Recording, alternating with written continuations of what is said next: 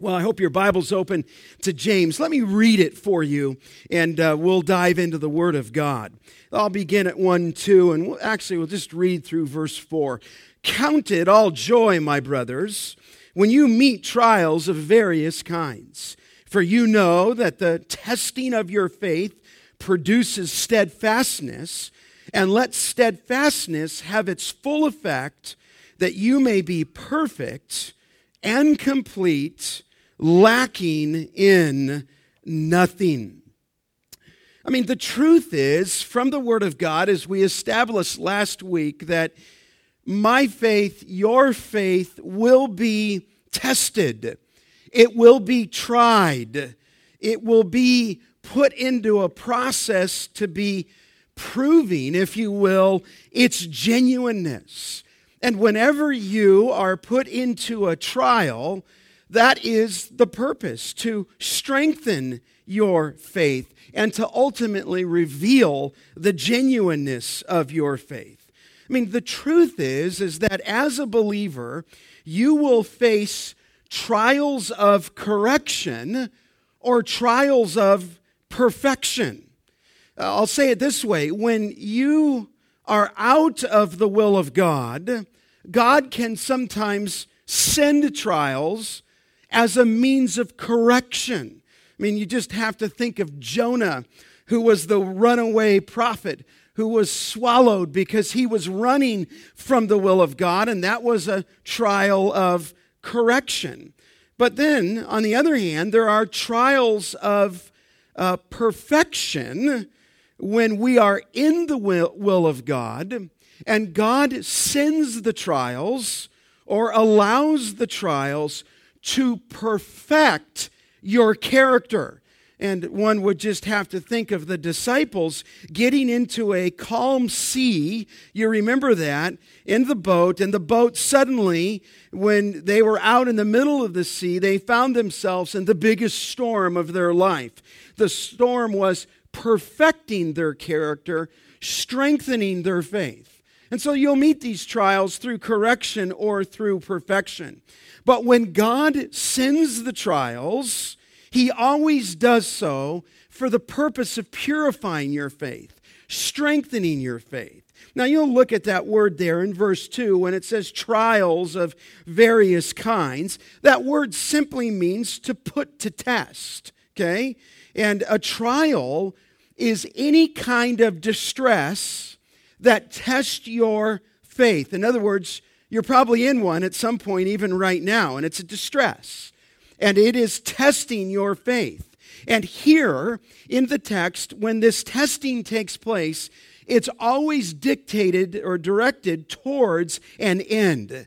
And the end of it is to ultimately discover the quality of the person being tested. Now, James is asking you by the Spirit of God here, how should you respond to trials? And how you and I respond to trials reveals the maturity of our faith. So we're looking at this main banner here of faith is tested in trials, running from verse 2 down through verse 12.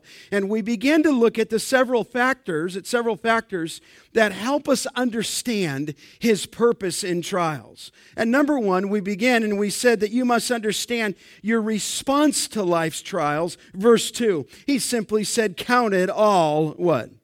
Joy. I mean, it seems so paradoxical, does it not? That in the midst of trial, you're to count it and to add it up and to deem it and regard it as joy. I mean, if we're just thinking outside the Scripture, we would usually think of trials as God's disfavor, not His blessing. But in fact, you would probably think just in our own humanness that you are thankful when you can avoid trials. In fact, if you're like me, sometimes you even thank God that you don't have someone else's trial. And so you say, shouldn't James say, count it all joy when you escape and dodge trials? But he doesn't. He says, count it all joy. And then we touched briefly on those words in verse 2, when you meet these trials. And we noted usually they're at the wrong time. In other words, James says they're inevitable, they're inescapable, they're unavoidable. In other words, you don't have to seek the trial. They're actually like a heat-seeking missile in some ways, seeking you. You don't have to go look for them because you're going to meet them. And it's not if, but when. And then you'll note there in verse 2, he says you meet these trials. And you become surrounded by these trials. And that word was used in Luke 10:30 of the man on his way from Jerusalem to Jericho. And he fell and was surrounded by the thieves. There was no warning. There was no warning sign. Thieves behind the corner. No. And in a similar way, we're on the road of life, and the doctor calls, and the pink slip arrives, and the criticism starts, and the fear seizes control, and anxiety sets in, and your body breaks, and death enters, and you are all of a sudden surrounded, is the word there, when you meet these trials. And then James says there are various kinds. And so as we look to the Word of God, I'd say, what is it with you? Maybe it's something in your future. Maybe it's an aspect of your finances. Maybe some find themselves in unemployment. Maybe it's a marriage. James just says they're various, all sizes, all shapes, if you will, all colors. If it's unfulfilled dreams or unmet expectations. Some are facing serious illness in our flock. Some are facing surgery. Many have health issues. There's conflict at times. There's divorce that sets in and the ongoing process of that. There's bitterness, disappointments. I mean, they're myriad. They're just, you're moving in life, and it's not if, but when, and then you fall into them, and you become surrounded by them, and they take on all kinds of sizes and shapes. And how do you respond with trials? I'm asking you even this morning, is it with joy? That's what James said, and we looked at that last week. Or is it with frustration? And James here exhorts us to respond with joy, but he tells us why. And that brings us to the second principle. Not only must you respond in joy, but you must understand the rationale for life's trials. And obvious, here is why James says you could respond with joy. Here's why. Look at verse 3. He says, "For you know that the testing of your faith produces steadfastness," or the subject of endurance. Here's the rationale for the joy. That when trials come, they come to test or prove the quality of our faith and produce in us this quality of steadfastness. Now, there in verse 3, we kind of left off there that the testing of your faith, and we talked about how different Bible characters were tested, but I think it's interesting that that word for testing of our faith is only found here in James and in one other place in all of the New Testament, and it's 1 Peter. In fact, look over there just for a second. Just turn to the right here. This is the only other place, and so it's an interesting word for testing. You remember there in 1 Peter chapter 1, in verse 7, it says there, it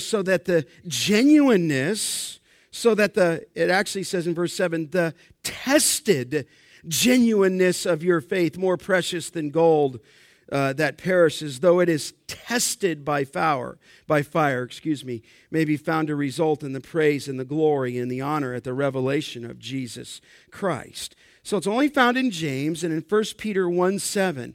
And it either can describe the testing, the process of testing, or the refining of something for the purpose of approval, for the purpose of genuineness, that which is being tested would come out approved or genuine. And I really believe the stress in James is on the approval of the proof of testing, whereas Peter, it's the result of testing.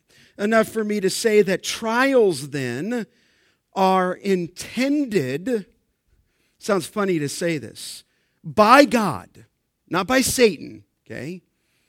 They're intended by God to refine your faith. In other words, God allows trials and heats up these trials, if you will, of our faith in the crucible of suffering so that the impurities of your life and my life might be refined, might be rubbed off, if you will, so that we might become pure and more valuable to the Lord. And so he allows these things to test your faith, to produce this quality of steadfastness. Now, I want to be clear here in verse 3 that the testing of faith then is not intended to determine whether a person has faith or not. It is intended to purify the faith that already existed. Remember, when we looked at Abraham and we looked at Hezekiah and we looked at Israel, they were all tested, and you will be tested.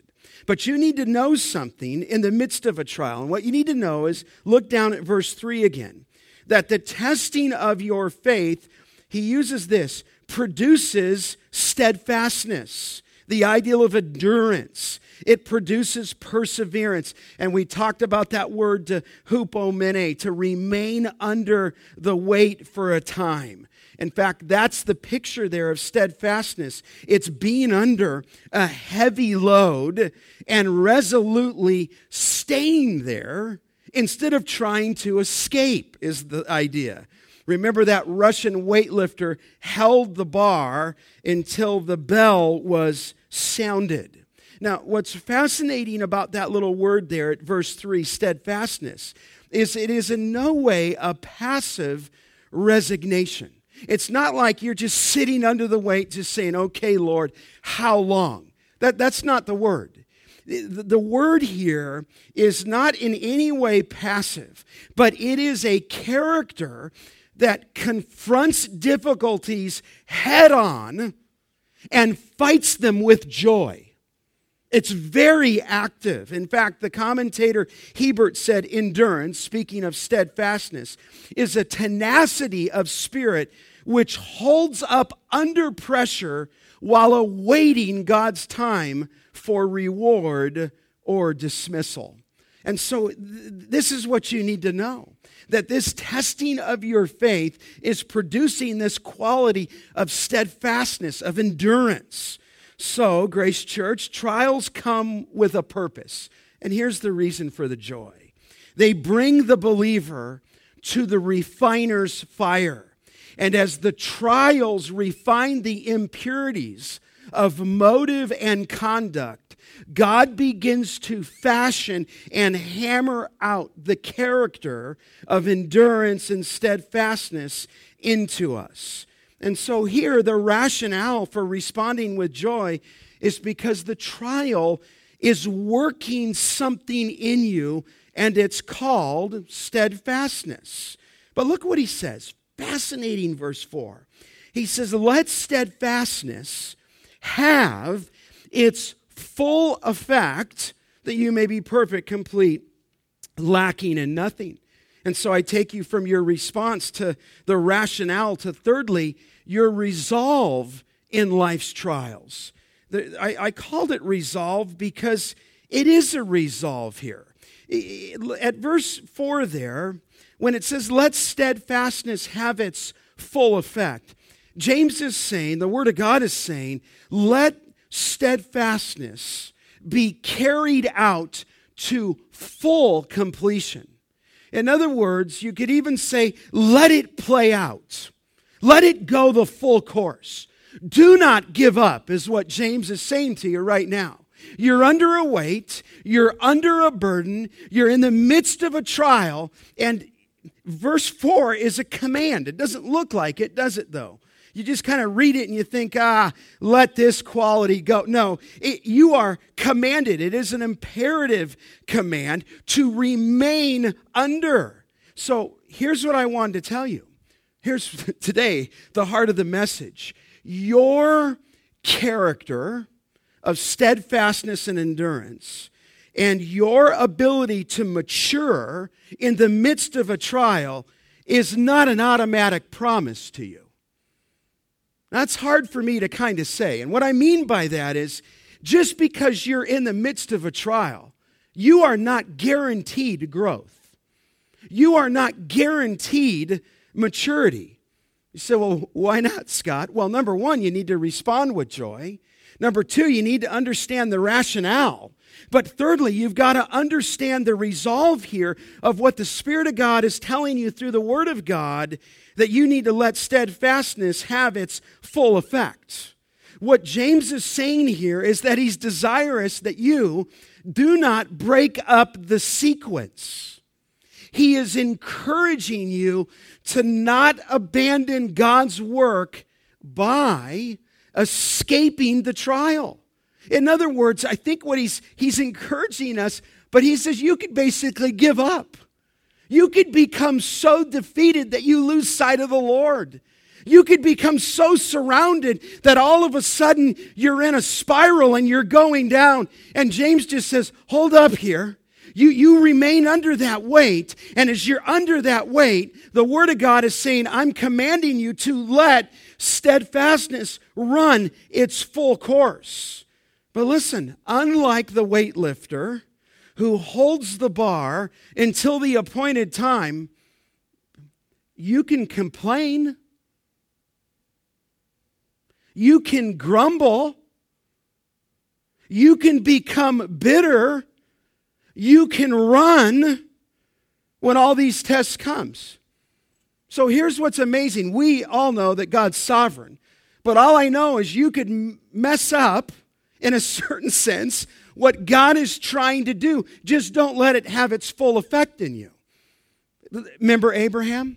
I mean, Abraham was a man of God. We know that. You know, he went out, I mentioned last week, stars of the sky, you know, sand of the seashore, so shall your descendants be.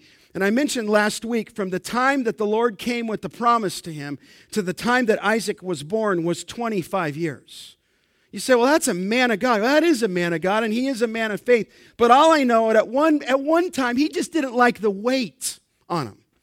He just didn't want to be under the pounds, if you will. He didn't want to wait on the Lord's promise, so he had a plan, and the plan was a woman named Hagar. And so rather than waiting on the promise of God, he supplanted the promise for his own way. And I'll tell you, Israel's battling today because of the birth of that child. So what I'm saying is, you can mess up the sequence, so can I. In other words, God's trying to grow you. He's trying to build you. I'll show you that in a minute. And we're breaking up the sequence by becoming a Houdini artist and escaping the trial. In fact, I'm thinking of Joseph. I mean, sometimes when I think of let steadfastness have its full effect, Joseph, you know, we like that guy. We know how God sovereignly used that guy, and there would be no nation. It's hard to even say that because God's sovereign. There is a nation. He preserved the nation through Joseph in Egypt, and we look at Joseph and think, there he went. He was going to be in a pit. He got on a camel. He's on his way to Egypt, and he rises to the throne. And I'd say, time out. It wasn't that simple, was it? It's never that simple. Your faith and my faith to be a man of God and a woman of God is never that easy. God's producing something in you that doesn't happen in a microwave. You've got to remain under that. I could ask you the question, how long? From when Joseph was carried off or rode off in the camel to when he was raised up to be Pharaoh's second man. Did we talk about? I don't think we talked about that last week. And I don't know what you think about that. You think, Scott, I've never thought about that.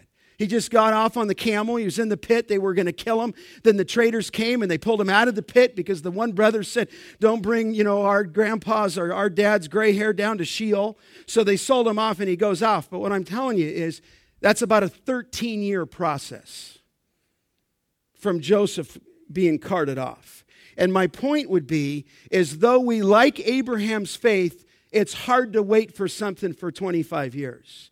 And though you like Joseph's faith of how God used him, it took him biblically, around 13 years in his life before he sat on that throne second in command. And I would tell you that Joseph had a hard life, did he not?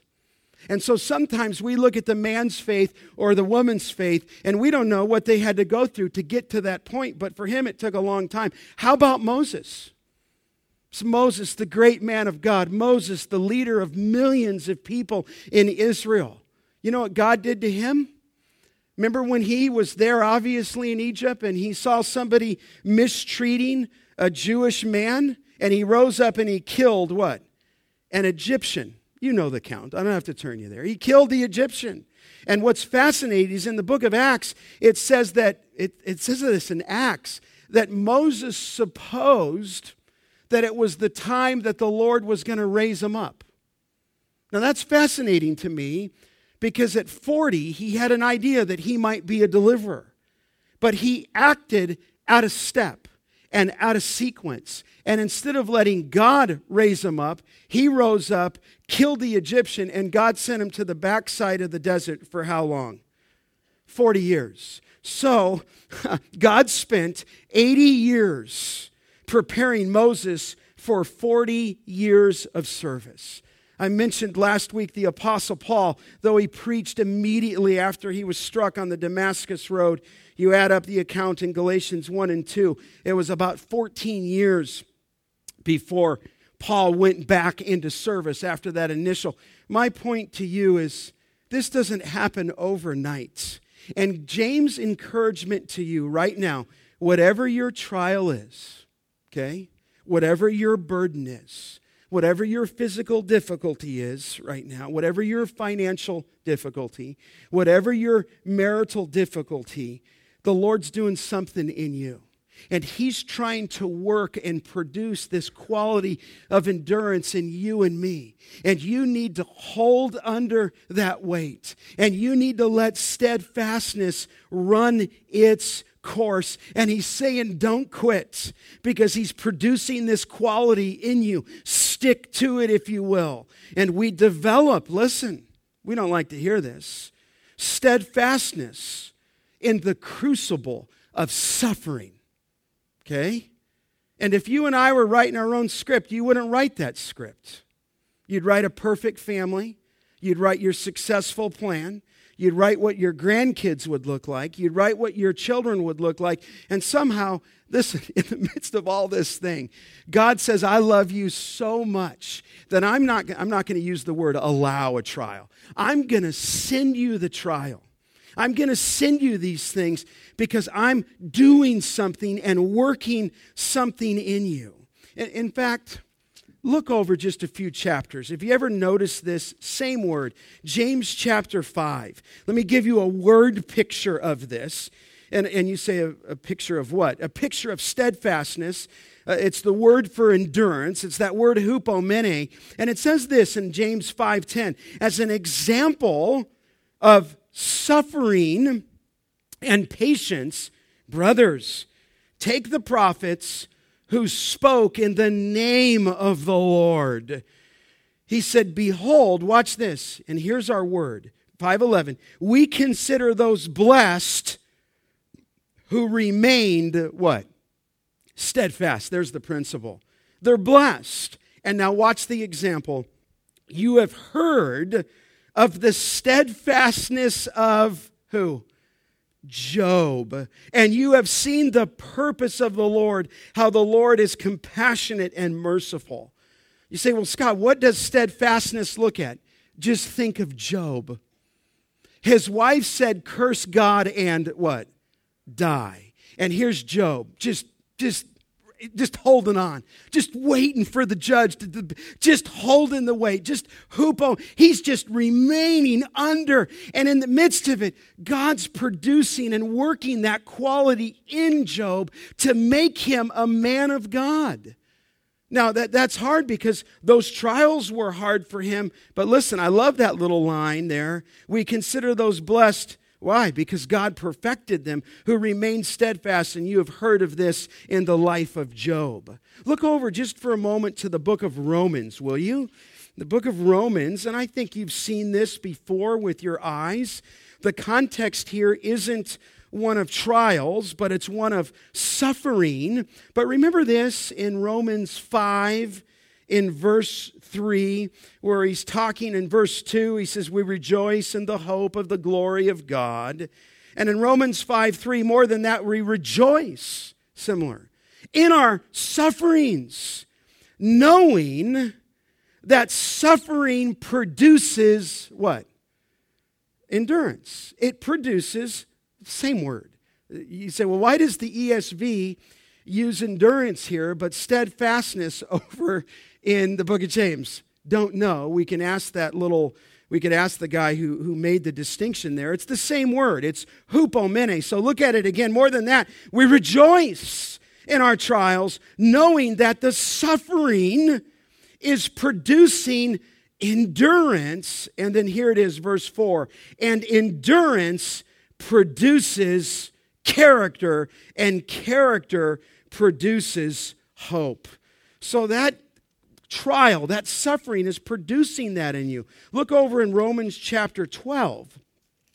There again is that word. It's a great word where he says there, and it's a little different in Romans 12:12, rejoice in hope.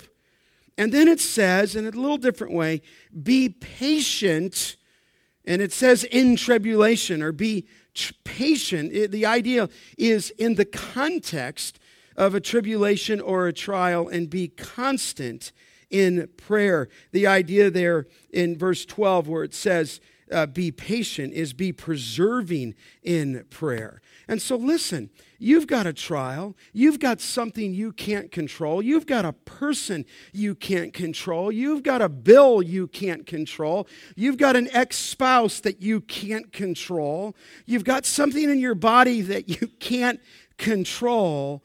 And here the Lord is saying, listen, here's your resolve. You've got to let endurance run its full course. Turn just for a second to the book of Hebrews. Let me just show you this. There's just some analogies I want to show you. And you know this, after the chapter in Hebrews 11, we come to Hebrews 12, and I say this to encourage you, and you know this text. Romans 12:1, therefore, since we have so great a cloud of witnesses, let us lay aside every weight and the sin which clings so closely, and let us run with, what does he say? Endurance, hupomene, the race that is set before us. You run the race. You're not running a sprint. You're running the race, and you've got to run with endurance. So listen, I just want to encourage you. Your life is not out of control. It may feel that way. But listen, you've got to run. And you've got to run, if you will, with endurance. You've got to run kind of holding, if you will, this weight and the one that is set before us. Of course, the greatest example, understatement of this, the greatest example of hupomene is who? That's the next verse in Hebrews 12:2, when it says, looking to Jesus, the founder and perfecter of our faith, very interesting, who for the joy that was set before him, what did he do? He endured the cross. Are you not glad that he endured the cross? I mean, I'm smiling. Are you not glad that he endured the cross? He could have called on a legion of what? Angels. He's our greatest example. In his humanness, he could have picked everybody up and raised them up into the sky. I mean, he could have done whatever he wanted to. Could have called on 1,000, legions, if you will, the angels, myriads and myriads of angels. But he didn't. He endured the cross. Isn't that a great thing? And so I just say, listen, in his humanness, he endured, and you can endure. And in Job, with all that he went through, he endured, and we counted those blessed who endured. And Jesus here endured the cross. So listen, the Lord is using your trial, the discomfort in your life, to develop steadfastness in you. And let me just say it this way, that type of learning does not come by reading. It does not come by listening to a sermon. In this case, it doesn't even come by prayer. It comes through trials. Thank the Lord for them. And I don't mean that in a giddy way. And I don't think James is saying count it all joy with frivolity. That's not his point. You count it a rational joy because what God is doing in you and what he's producing in you and working in you is steadfastness. And the only way he can work that part of the character in you is through trials. But look back to James. Look at the text more closely. He says in verse 4, let steadfastness have its full effect. Now you might ask the question, what exactly is the full effect? And no singular virtue is named, and it's funny to read what some people think the full effect is, but I think you would agree with me, the full effect is simply the next statement, is it not? Look at the text. Let steadfastness have its full effect. Here's the full effect, that you may be perfect, that you may be complete, and that you may lack in nothing. So watch this. Steadfastness then, or endurance, hear me, is not the bottom line in what God is producing. It leads to something greater. It leads to something even more important. It leads, in a framework, we'll just say, to spiritual maturity. And so I take you from the response, the rationale, your resolve to stick with it, to finally your reward in life's trials, your reward. And here is the reward. He states it in 3 God-ordained intentions in the midst of a trial. And the first one is maturity. Maturity. Look what it says there in verse 4, that you may be perfect. The idea there is maturity. That word teleos is not the ideal of sinless perfection. You say, well, that's what he's after, sinless perfection. No, he's not after that. Just go over to chapter 3, verse 2. You know he already said this, and we'll look at that. For we all stumble in what? Many ways. He's not talking about sinless perfection when he says in 1:4 that you may be perfect. He's talking about maturity. He's talking about this, that the Word of God is saying that you, as a believer, ought to grow up, and me. We ought to be mature. We ought to be fully grown, is the idea. It's adulthood as compared to being a child. So God sends trials to perfect you into spiritual maturity. Now, when we really begin to think about it that way, we'll be able to count it all joy. Glance down in chapter 1 of James in verse 12. There it is again. Not only is it joy, but blessed is the man who remains steadfast under trial. He's blessed. Why? Because if he remains steadfast, you are in the process of being spiritually mature. I mean, the truth is, God does not desire for you to be a spiritual baby the rest of your life, throwing temper tantrums because you did not get your way. And I know some people who do precisely that. You say, well, why? Well, they get rid of the trial. They chuck it off them. And God wants to perfect you.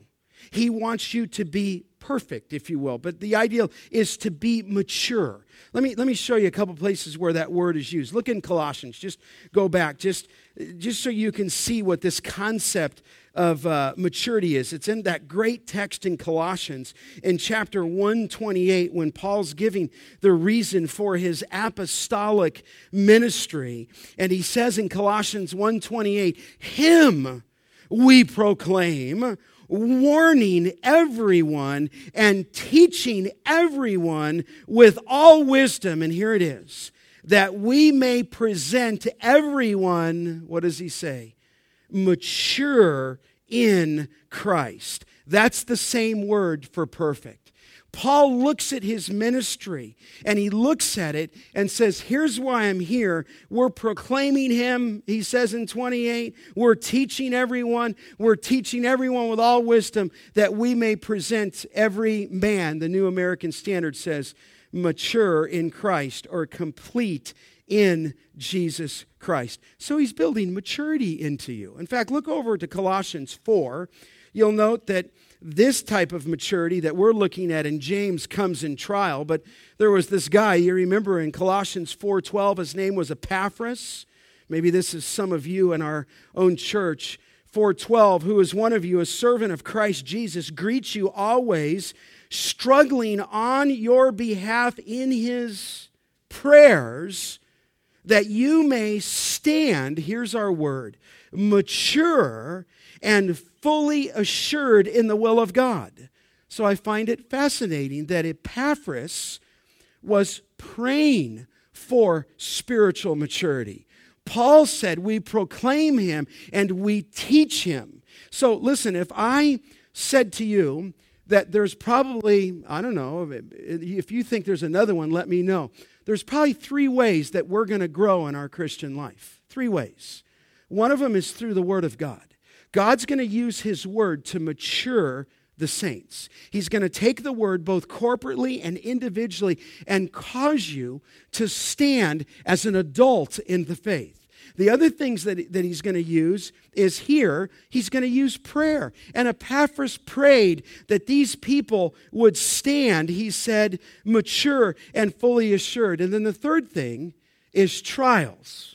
He is going to send trials into your life to cause you to mature. So he uses his word, he uses prayer, and he uses trials. And rather than looking at trials as your enemy, not easy to say, look at trials as your friend, that you're becoming mature in Christ. So the purpose then of trials is to produce godly character, steadfastness, but that leads to something even greater, and it's maturity, full-grown adulthood. One more scripture here. Look over at Ephesians. Look back there for a second, because I'm going to ask the question, what does maturity look like? Okay, we said, okay, it's an adult. You're not a child. Okay, in your thinking, you need to be mature. Paul said stay in Ephesians 4, but Paul said in 1 Corinthians 14:20, he said, do not be children in your thinking. He says, be infants in evil. He said, in your thinking, be mature. So we need to be an adult. We need to think mature, if you will. The writer Hebrews in 6:1 says we need to press on to maturity. So listen, this is why we teach the Word of God, right? We do not want our church to be spiritually immature. I do not want your family or my family to be spiritually immature. We want to raise adult Christian families and young children who go on to adulthood. I spent some time yesterday with one of my family's members, and she was telling me how hard it's been when she's working with certain children in a school district because there's anger in their hearts and they've separated some of these kids. They have to. And you look at some of those kids and byproduct of obviously some unhealthy families, but that's hard because you see that and you see people that can get locked into patterns. Listen, in the Christian faith, we want to go on to adulthood. We want to go on to maturity. You might say, what does it look like? Well, look at Ephesians 4:13. Here, Paul says, until we all attain to the unity of the faith and the knowledge of the Son of God, and then he says this, to what? Mature, there's our word, manhood. He wants us to grow, to be unified in our faith, have a knowledge of the Son of God, and he doesn't want us to be spiritual babies. He wants us to mature manhood. And then you ask the question, what does that look like? Next phrase, to the measure of the stature of the fullness of who? of Christ. Listen, God wants you to be like Jesus Christ. Ever the goal of your life and my life is to ever be more and more perfected into the image of Jesus Christ. And because God cares more about your holiness than he does your happiness, he might make the things around you difficult. So you look up onto the person of Christ and you become more like him. So the purpose of trials is to produce godly character, steadfastness, but it leads to Christ's likeness as you let steadfastness have its perfect result. So why does he allow the trials? To produce Christ in us. And ultimately, 1 John, you remember, says when we see our Lord, we will be what? Like him, for see him as he is, right? But until we get to that point, you and I are a work under construction, okay? God's just chiseling. He's just hammering. And, I don't mean that in a wrong way. He's just taking the hammer, and I mean this, God's being gracious.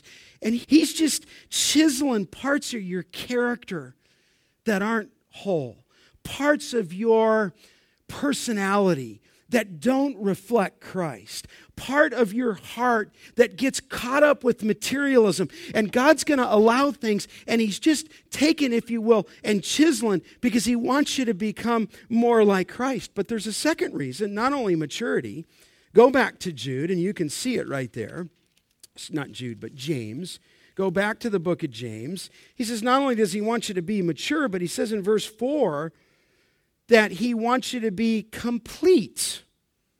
You say, well, some commentators said they're redundant. I don't think it's redundant. I think the word complete just means without blemish. It's another way to look at it. It means to be entirely whole in every part. In other words, it's not to be deficient in any way. And God wants you to be like his son. He's going to use his word. He's going to use prayer, but he's going to use trials. And their goal is to mature you. No wonder he says, count it all joy. And the goal here is to produce in you, in verse 4, the ideal of being complete. I think of a baseball player. I played baseball at college where Tommy Barrington played for a little bit. You sometimes would say of a certain baseball player, he's like a 5-tool player. Yeah, and I think I mentioned this one time. I forgot what that is, but he could hit for average, he could hit for power, he could run the bases, he can throw the ball, and in other words, they would describe sometimes a player that, man, this guy is a 5-tool player. What they mean is he's a complete player. And the point is, when you look at an athlete, you need an athlete to be a complete player. You can't have deficiencies in your game or they will expose you in a heartbeat. Once they found out that after Michael Jordan left the Bulls and he went to go play, I was living in Chicago at the time, on the Chicago White Sox, and once they found out that Jordan could not hit the curveball, his baseball career was over. Because you don't think a guy pitching is going to throw him a fastball. He's going to throw him a curveball. If you can't hit the curveball, lights out, you're done, hang the jersey up. And he did it fairly quick because they exposed a weakness. Listen, in the Christian faith, God wants you to be whole. He does not want you or I to be a spiritual baby all your life. So he's going to take his word, take prayer, but here in our context, use trials, and he's going to perfect you in that so that your character becomes whole. Maybe that baseball illustration wasn't a good one. One time I had the privilege to meet Elizabeth Elliot. I had to drive her, the great woman of God. I had the privilege to drive her with a few people from San Diego to an event that she was speaking at. And, you're kind of in the car with her, and you just, man, this is a woman of God. This was her husband who, had so many arrows in him from the Auca Indians that it took his life along with those other missionaries. This is a woman who's walked through trial. This is a woman who's been tested. But this is a woman that you think is complete. And you look at her and think, I want her faith, but I wonder how many of us would want her trial. I wonder how many of us would be willing to go through what she went through to make her that woman of God. But listen, God in her life and in your life is bringing trials to mature you. He's bringing trials so that your character would be fully developed. And though those first two statements aren't enough, James hammers out a third reward in life's trials. Look at it in verse 4. He says there that you may lack in what? Nothing. I just call it equipped. That you may just lack in nothing.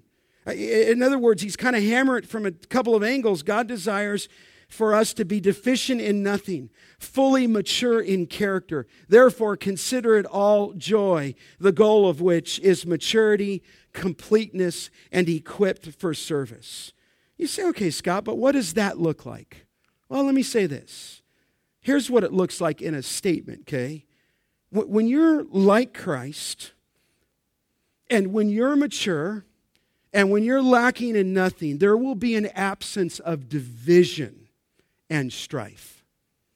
That's what it will look like. There will be an absence of division and strife. There will be the presence in my life and your life of the fruit of the Spirit. There will be a humility.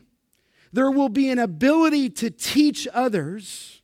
There will be insights into God's will and a greater likeness to the person of Christ. That's what happens when he begins to work this in you. So I want to just ask you a question. Have you opened your hand to what the Lord's doing right now in your life? You say, what do you mean open your hand? Listen, I've been doing this for 25 years, and I've met people who are angry at God. You say, well, Scott, they're not a believer. Oh, no, they're a believer. They're bitter. Say, how bitter? Oh, bitter. Bitter. And they've got their fists like this to God. And James is saying, open it up. And have you ever been able to thank him that he's weaning you from yourself? That he's weaning you from your pride, that he's weaning you from your materialism, that he's weaning you from everything that you would think would make your life perfect. And God comes in, and it's not like he's doing this because he doesn't love you. No, he is doing it because he does love you. And he wants you to be more like his son. Just a few things to think about as you go home today, okay? A few takeaways here, okay? Number one, and I don't think this is in your notes. It's about thinking, not feeling. So what do you mean by that? Well, I'm just reviewing here. You're to count it all joy. It's not really how you feel. Some of you may live how you feel, and that's the problem.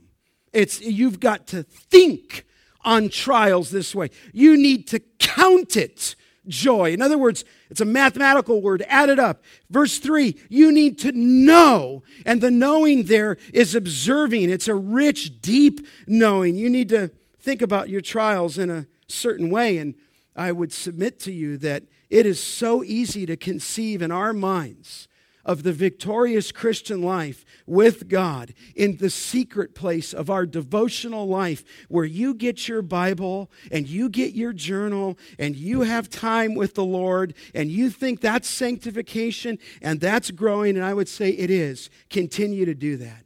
But James says this, that the road to maturity is thorny. It's an uphill battle. The process is painful, and the character that is chiseled into us is very hard one. It's just hard to grow. And you say, well, why? Because it's hard. I think our will gets in there. You say, well, Scott, I can hear you saying that, but I just can't handle it.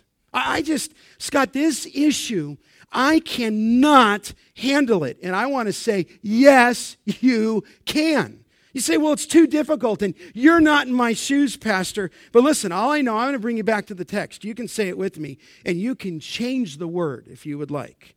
You know it by heart. 1 Corinthians 10:13. No temptation has overtaken you, but remember that word temptation is the same Greek word for trial. So just say it this way. No trial has overtaken you, but such as is what? Common to man. And God is faithful, and he will not allow you to be tried beyond your ability. But with every trial, He will provide you a way of what?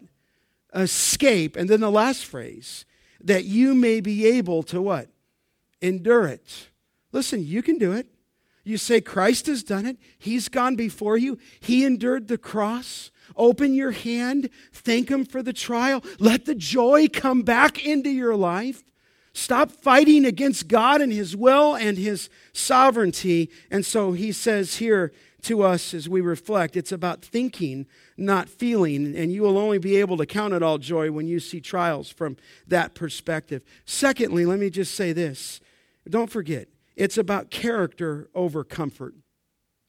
It's always about character over comfort. I like what Wiersbe said. He said, our values determine our evaluations. He says, if we value comfort more than character, then trials will upset us. He says, if we value the material and the physical more than the spiritual, then we will not be able to count it all joy. Wiersbe said, if we only live for the present and forget the future, then trials will make us bitter and not better. So listen, we've got to value character over comfort. I'm thinking of Job in 23:10 when he said he knows the way I take, and when He has tried me, I will come forth and come out as gold. And so listen, remember what He's doing. And thirdly, I would just say it's about eternity over ease. Eternity over ease. If we could prize eternity, if we could just prize the things of heaven and not the things of the world, it would help us. You know, Philip Yancey wrote a book, and the book was called Where is God When It Hurts? And he refers to an answer in that book by a theologian by the name of Helmut Thielicke. And this is the answer that Thielicke gave when asked, what is the greatest defect of American Christianity? They asked this theologian, what's the greatest defect of American Christianity? And he said, quote, we have an inadequate view of suffering. And I think he's right. I think he's right. I just think we want it easy. And we've got to value eternity over ease. I mean, praise God that John said we are God's children now in 3:2 of 1 John. And what we will be has not yet appeared, but we know that when He appears, we shall be what? Like Him. So He has you in a renovation process. And that renovation process has started now. But one day you're going to be like Him. But until that time, He's going to grow you and I for our good to strengthen our faith and to produce faith. And I'm thinking of Romans 8:29, those whom He foreknew, He also predestined, remember what it says? To become conformed to the what? The image of His Son. He's in the business of perfecting you towards that. Do you remember when Paul said to the Philippians, I am sure of this, that He who began a good work in you will bring it to completion at the day of Jesus Christ. He's going to ultimately do that with you. So part of me wants to say, stop fighting. Stop holding on to what you cherish. He is going to complete that in you. He who began that work will complete it, but He's in that process even now. And so Paul said to the Corinthians, this momentary light affliction is producing for us an eternal weight of glory beyond all comparison. You have no idea what the Lord has in store for some of you. Paul said, as we look not at the things that are seen, but the things that are unseen. For the things that are seen are transient, but the things unseen are eternal. And so He's working all of this in you, and I pray that we would value eternity over ease. Maybe you've heard the account of a young boy who carried the cocoon, if you could picture this, of a moth into his house. And he wanted to watch the fascinating events that would take place when this moth emerged. And when the moth, if you can see this, finally started to break out of his cocoon, the boy noticed how hard it was for the moth. He was struggling to get out of the cocoon. And so the process was very slow. And what the young boy did as an effort to help, he reached down with his little fingers and widened the opening of the cocoon. And soon the moth was out of its prison. But as the boy watched, the wings of that moth remained shriveled. Something was wrong. And what the boy had not realized was that the struggle to get out of the cocoon was essential for the moth's muscle system to develop. And in a misguided effort to relieve the struggle, the boy crippled the future of this creature because his muscles didn't grow. And I think the Lord is growing us all the time. And he just wants us to battle sometimes. You say, well, he's just making it hard for us. No, he wants you to be holy. And he wants you to be like his son. And so he's going to chip away at either the correction or the perfection to make us more like his son.